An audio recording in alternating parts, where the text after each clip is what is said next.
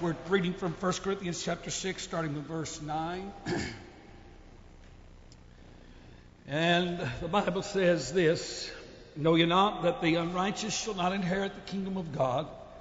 Be not deceived, neither fornicators, nor idolaters, nor adulterers, nor effeminate, nor abusers of themselves with mankind. That's a reference to same-sex behavior.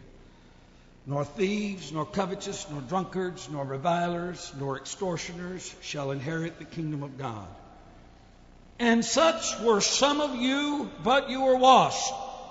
You are sanctified, but you are justified in the name of the Lord Jesus and by the Spirit of our God.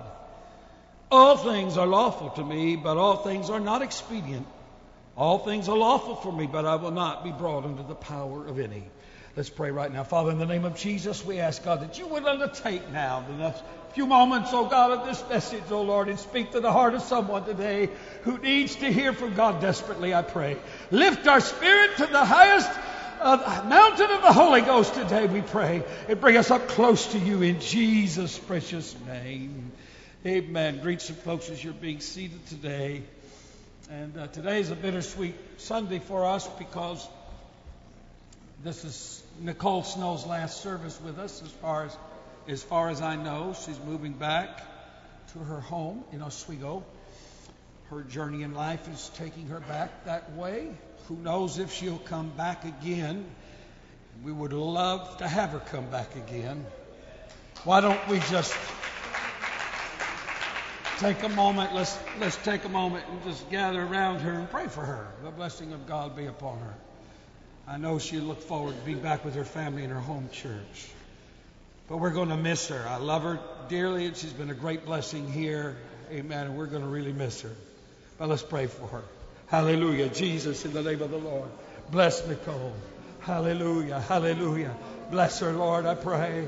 Touch her, Lord God, as she journeys in life. You have a mission and a plan for her life. We may not understand everything, oh Lord God, but we will by and by. And I pray in the meantime, Lord God, Lord Jesus is come so close to us like family, Lord God. And I pray that you will bless her, Lord, and use her in the kingdom of God, the work of God. Give her accountability for your glory, I pray.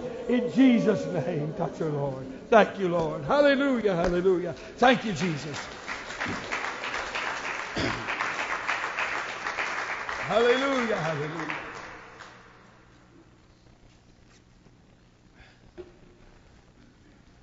So I will put a title on my thought this morning: justified, but just as bad. Life is a process. There's only so much planning that will be effective, and then chance and opportunity will have their day. And you will go crazy trying to plan for every contingency and trying to control every outcome that you can think of. It just cannot be done. But that doesn't mean that one should not have good plans and some good structure in place in their life to try to deal with the things that they can handle. In a sense, life is like a sea, and we're cast adrift upon it. Now, we can choose to drift, or row, or paddle, or throw up a sail, or build a motor. But when we're storm-tossed, as we will be, we had better choose to bail or else. We are all like ships that are passing in the night, and so we sail, we drift, we roll, we motor along, and there are people and events that are far over the horizon at this moment of where we are on the sea, but at some point their ships, the ship of that destiny, will hove into view at some distant point in our future. We do not know anything about it now, but it is going to happen. Now, we cannot do anything about everything, but we can trust in one who can do anything about everything. Inevitably, someone or something will enter into our life that's going to have a negative impact on us.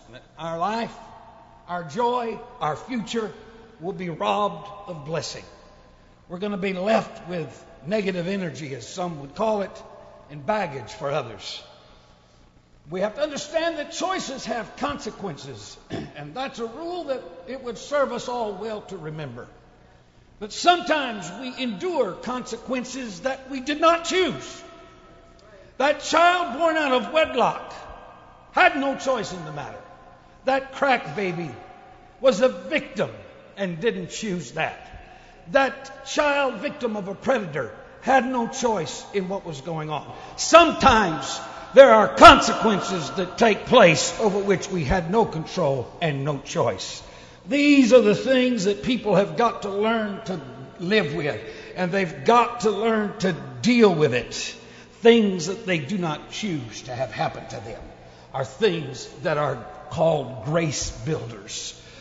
And what is intended to come out of it is much as a grain of sand falling into an oyster may be harmful to the creature, but the creature will deal with it in its own way. And it will secrete around it a fluid and a liquid that will harden and will bind together. And it will continue to bind and build. And much as your body might produce a bone spur, a pearl will produce an oyster out of a disadvantage, out of a painful thing, out of something that causes its flesh friction and hurt and pain.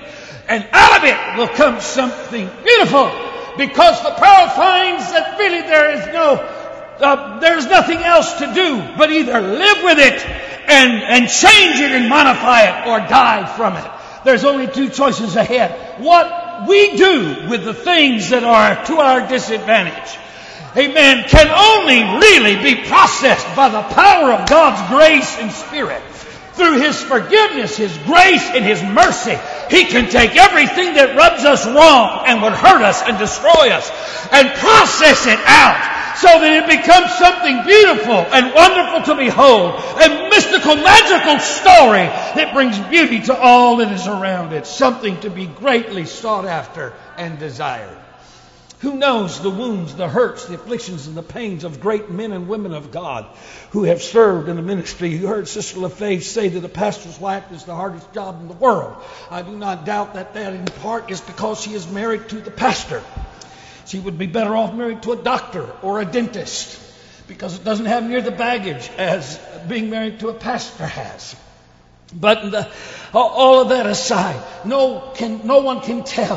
When you see the end product of a ministry, of a faithful life that has served God, and the beauty and the wisdom and all the gifts that can come out of that, and the edifying and the positiveness and the grace that comes out of that. But you don't know the cost of the oil that is in that vase, that bottle, that box. You don't know the price that was paid to get there. And I want to tell you, there was some grinding trial. There was some groaning prayer. There was a lot of frustration and a lot of pain. There was a lot of, I'm going to quit if I can, but I won't because I can't, because He won't let me. Hallelujah. There's a lot of that goes into that. But out of that comes something that is great and strong and can bless others. You'll get the picture. Ephesians 4:26 and 27 says, "Be ye angry and sin not. Let not the sun go down on your wrath." Verse 27, "Neither give place to the devil." That's some tough advice. How do you do that? How can you be angry and not sin? They're so close to one another. And there's something about when you lose your temper and you lose your anger that you also lose something else with that. You lose dignity. You lose grace. You let go of words that you cannot bring back and you wish you'd never had. You say things that you don't really mean, but they're hurtful things to the person who's hearing it. We're all guilty of that. I've been guilty of it recently. And I've asked for forgiveness, so I'm confessing. Hallelujah. I'm preaching to the choir right now. All right. So it's some tough advice. So how do we do that? Be angry and sin not. Let not the sun go down on your wrath. Neither give place to the devil. There are things that can cause us to give the devil room at our table. To give him room at our table, to put him up there when he shouldn't be there. He should not be invited. He doesn't belong there, but yet we've made space for him. We made room for him. The Bible says not to do that. 1 Timothy 2:8. I will therefore that men pray everywhere, lifting up holy hands, without wrath and doubting. There are two things that can cause our prayers to fall to the ground. Anger, wrath, but also doubt can do it. These are problems more, it seems, for men than for women, because the advice in the Scripture is given to men. Lift up holy hands, pray everywhere, lifting up holy hands, without anger, without doubting God. There are times when we're called upon, and that's the God way of looking at it. Times when we're called upon, or times when we're forced, maybe our own view, to endure evil, to suffer the wrong for the right. And it's not a good thing. It's not a good thing that's come to live in our life, that's come to stay in our home, that's come to stay in our heart and our mind, that's built a nest in our emotions, and as much as we try to get rid of it, it's back there the next day. It isn't a good thing, and it isn't always something that we are at fault for. It may not be that we are the guilty one. We all have emotions, and we all have rights, self-claimed, self-imposed rights. Some people seem more conscious of their rights than others. We live in a country that was founded on personal freedoms and rights, and now everybody's got rights, and they got so many rights that I'm losing my rights.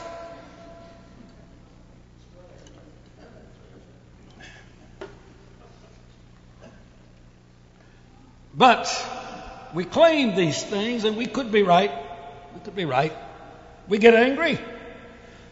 We get angry because we were in the right, they were in the wrong.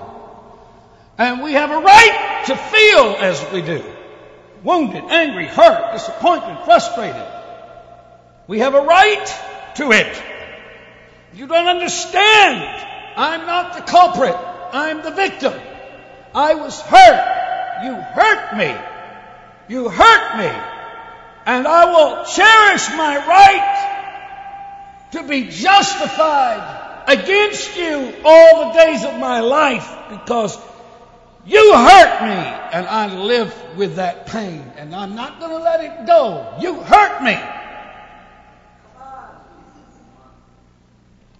We have a right to it. We insist on it. I'm keeping it. It's my wound. It's my hurt. I didn't deserve it. You gave it to me. I'm holding on to it. But though we may be in the right, and though we may be the innocent victim of another person's evil, what we do with it and how we think and feel about it determines whether that evil in life and in this world gets bigger or grows smaller. What we do about it, how we think about it, how we view it, how we retain it, or how we dismiss it. You have a right to it. You did not deserve it. And you own it. It's yours. For as long as you will keep it, you own it. And you can have it for as long as you want to live. But always it will be a grievance, a friction, a rub. Always it will rub you and it will hurt you. It would be better if it had never happened. And the closest you can get to it never having happened is to never remember that it ever did.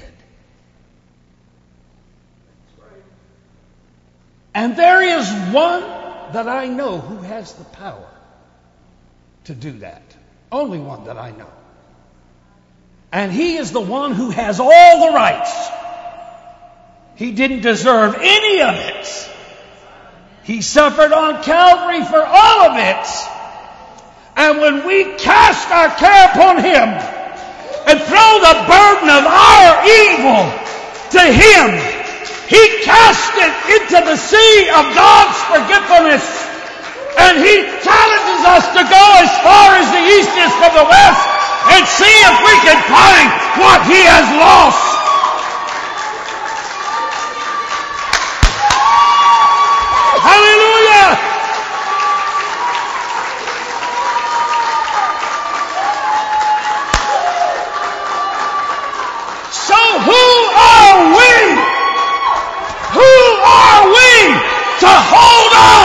the evil that others have done against us? What gives us the right to feel we have the right? Hallelujah. John 11:20 says, Then Martha, as soon as she had heard that Jesus was coming, went to meet him. But Mary sat still in the house. They had been friends. Really, really close. Close to Jesus. They had been special to Jesus. And he really enjoyed their company. And these people were personal friends of Jesus, our Savior.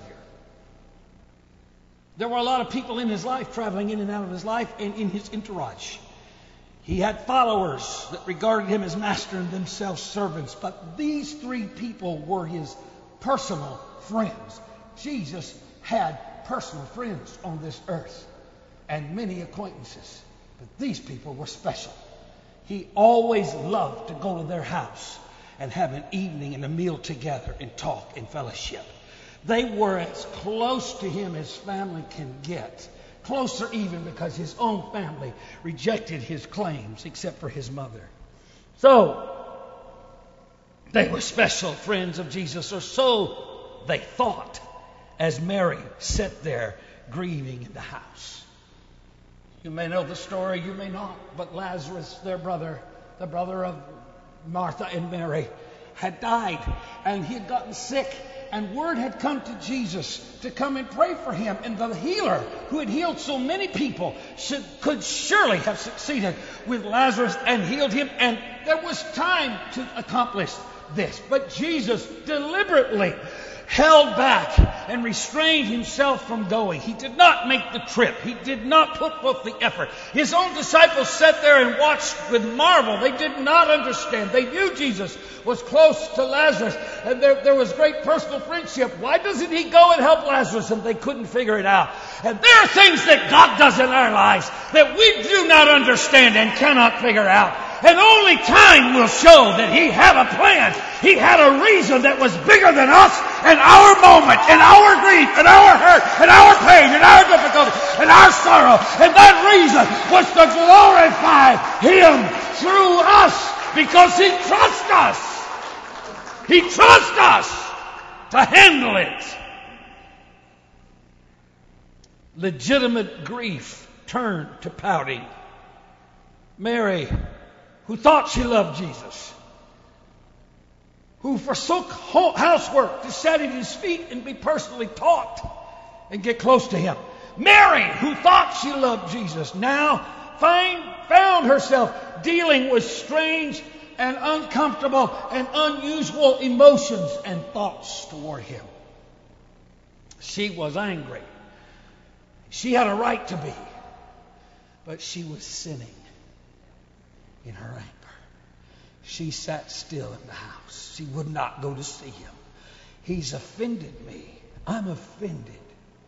And I'm not going to go see him. He'll have to come to me because he's hurt me. Martha, ever the responsible one, does the right thing in the moment. No doubt in her own mind, in her own heart, she was just as full of questions as her sister Mary. Had struggled with the same emotions. They all were mystified and in doubt and wondered about their relationship with Jesus. But ever the responsible one, always something in her driving her to get past her feeling and do the right thing in the moment. Amen. Be glad if you know somebody or can be the kind of person who can put down and put aside your own feeling in the matter and push past it and do the right thing in the moment and fulfill that and go ahead and do that, because it's not a negative quality, it's a good quality to have. But she would deal with her private grief later. She would process that all later. But for right now, she would go out of the house and she would meet Jesus. And glad she was that she did. And even though she met him with gentle reproach, as much as her sister was reproaching him by not going to see him, Martha reproached him and told him, look, you had time. Why didn't you come? I know you could have healed him, but Jesus said, he'll be resurrected. He's going to be resurrected. She didn't understand Jesus meant today. She thought it would be way, way, way down the road in time at the great last resurrection of all. She thought surely that's what he meant, but she didn't know that he had come to her house today to prove the power of God and make this family legend in their own time and for all eternity. To lift that family into a new level of personal relationship with God that said Jesus loved him that much that he would use this situation to magnify God and they would never be forgotten from it. Hallelujah, hallelujah. In his book, Emotional Intelligence, author Daniel Goleman shows how the mind can become compartmentalized. Compartmentalization can occur, and explains how people can do the unthinkable. And just let me give you a few quotes from it. It said, we all have two brains. A brain that thinks and a brain that feels. You know about right brain and left brain thinking. A brain that thinks and a brain that feels. Now our life could be at peace and could be functioning well, but turmoil, pain, and great consequences come to us when one of our brains hijacks the other. The brain that thinks can get out of balance and push emotions and normal feelings aside. It will then ignore every soft and tender thought that the person ever had. The murderer feels like his brain, his mind is superior and he won't get caught. He refuses to think about regrets and the pain that he will cause. He devises ways to lure, entrap, and murder his victims. And society calls him a cold-blooded, premeditated murder with malice aforethought. Serial killers must plan and calculate and orchestrate their deeds all the time, ignoring every emotion that would normally put a brake on it and would stop them. Their brain that thinks hijacks their brain that feels. Then the brain that feels can become overwrought with painful emotions and take matters into their own hands in a split second and does what it may believe at the moment is an appropriate action, but it is not being controlled and legislated by rational thinking, by reason. It is being driven by emotion. For instance, a loving wife could come home and find her husband in the arms of another woman, and her brain that feels hijacks her brain that thinks. And in a moment, she's not worried about consequences. She has no time to think about the law. All she thinks about is the anger and the hurt that she feels, and she takes the weapon in hand and takes a life. We call that a crime of passion. It's a spur of the moment action. It was not pre-planned. It was not premeditated. And sometimes juries can take a little bit more of a lenient understanding in such cases. And justice may be measured out with a grain of mercy here because they understand that this was something that was a reaction. We go through life. We're drifting on this sea of life. Our boat, our ship, it gets tossed, it gets rocked, and we get robbed by buccaneers. They're not blessers, they're buccaneers. And they come and they steal, and they rob, and they take. Things happen to us. Now, how we think about it is what's going to determine what's going to be the outcome of our life. how we think about it. Are we going to approach things from a rational point of view or an emotional point of view? And it could be good or it could not be. Either could be good or bad. Either could be good or bad. Temptation and Satan and sin can take us in an emotional moment of time. It can overcome us if we didn't plan it. Amen. But suddenly it's there, and now we have a consequence that we've got to deal with.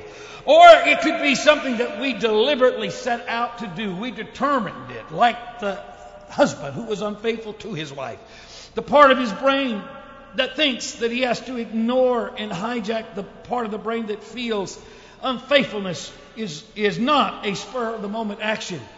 The brain that thinks hijacks the brain that feels.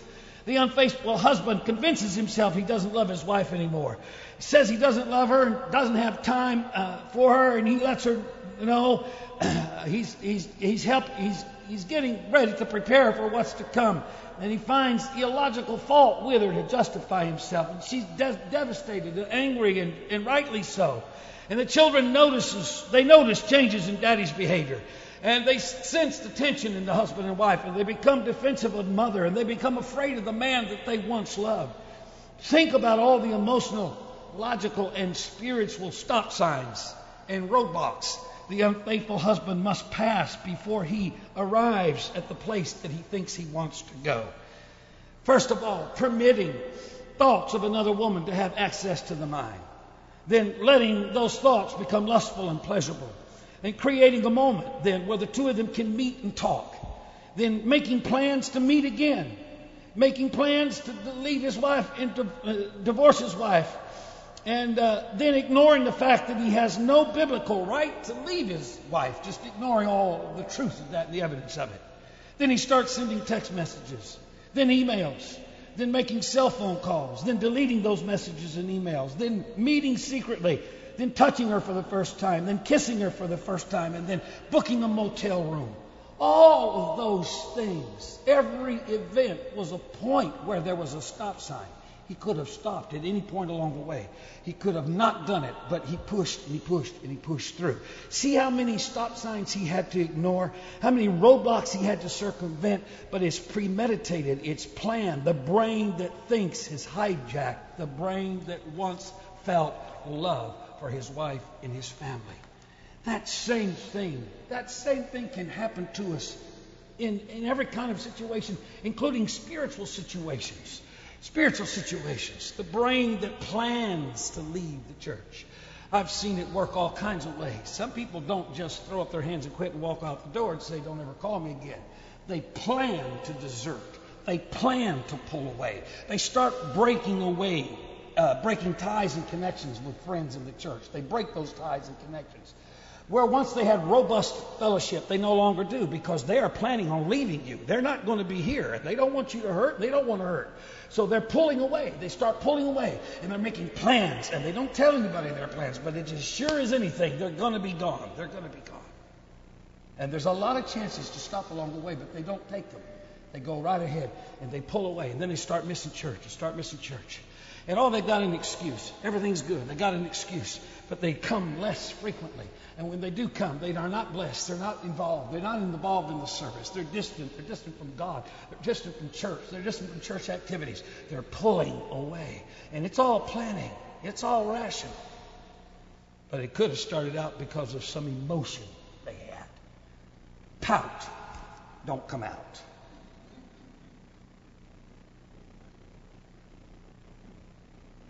Solomon wrote in Proverbs, can any of us really say my thoughts are pure and my sins are gone? This reveals certain proof that there is a mind-spirit connection that affects mental and spiritual health. There's a mind-spirit connection. What we entertain in our mind will directly impact the spiritual quality of our lives. As a man thinketh in his heart, the Bible says, so is he. Hallelujah. And all of these evil thoughts proceed out of the heart or out of the mind. All of them come from out of there. Hallelujah. Now the Bible says all of these bad things, he names them. And he says, such were some of you. But now you're justified. Now you're washed. Now you're clean by the blood of the Lamb. By the power of God. Hallelujah. Amen. We can go from there to here. by the grace of God in our life. God plans it and He wants it to happen. And there's a beautiful promise from God. There's a way forward out of this mess of our double-minded self. And it's found in Isaiah 65:16. I'm quoting from the Contemporary English Version. It says this: I am God. I can be trusted. Your past troubles are gone. I no longer think of them. When you pray for someone to receive a blessing, or when you make a promise, you must do it in my name. I alone am the God who can be trusted. Nobody else can be trusted, but God alone can be trusted. He's telling us that He can be trusted. And He's telling us, look, you can trust me with your past. You can trust me with your failure. You can trust me with your mistakes. You can trust me with all the evil and all the consequences that are in your life. They don't have to continue to weigh on you and bear you down. And they do not have to continue to shape how you think and how you approach spirituality and how you approach other people. Because I want to take you like an oyster with a grain of sand, and I want to turn all of the past and all the wrong and all the hurt and all the evil that's been bundled up in you into something that I cover with beauty, with grace, and with mercy, and that you can now extend out a blessing to others. I can be trusted to forget your past and not remember it. I don't even think about it anymore. I'm not even thinking about it anymore. And when you pray for someone to be blessed, do it in my name, and they will be blessed, because I alone can be trusted to do this. Oh, let's give God a hand praise. Hallelujah, hallelujah. That means that anything is possible to any of us who are willing to say, I was that, but I have been justified. That was me, but I have been clean. God has put it behind me. He really has put it behind me. And now I choose to put it behind me. And you need to put it behind you. There's some things, and I close with this, that is important for us to understand. Things that God can't do, and things that God can do. Hallelujah. Amen. You can stand together. I'm going to close on this stuff. God cannot lie. God cannot change. God cannot recall our sins after we've asked Him forgiveness. God cannot be the author of confusion. God cannot leave us nor forsake us. God cannot go back on His promises. God cannot revoke His gifts. God cannot be pleased without faith. And God cannot be defeated. God cannot be too big for our problems. God cannot be too small for our problems. God cannot prefer one person over another. God cannot break His covenant. God cannot revoke His calling. God cannot be unjust. God cannot do anything contrary to Scripture. God cannot bless a lie. God cannot love a sin. God cannot give anything to a double-minded person. God cannot be forced into an impossible situation. God cannot ignore the praises of His people. God cannot be our problem. God cannot be overcome with the world. And God cannot be late. God cannot be neutral. God cannot be weak. God cannot bless doubt. And God cannot withhold wisdom from them who ask in faith. Things God can do and He can't do. Let's worship God right now.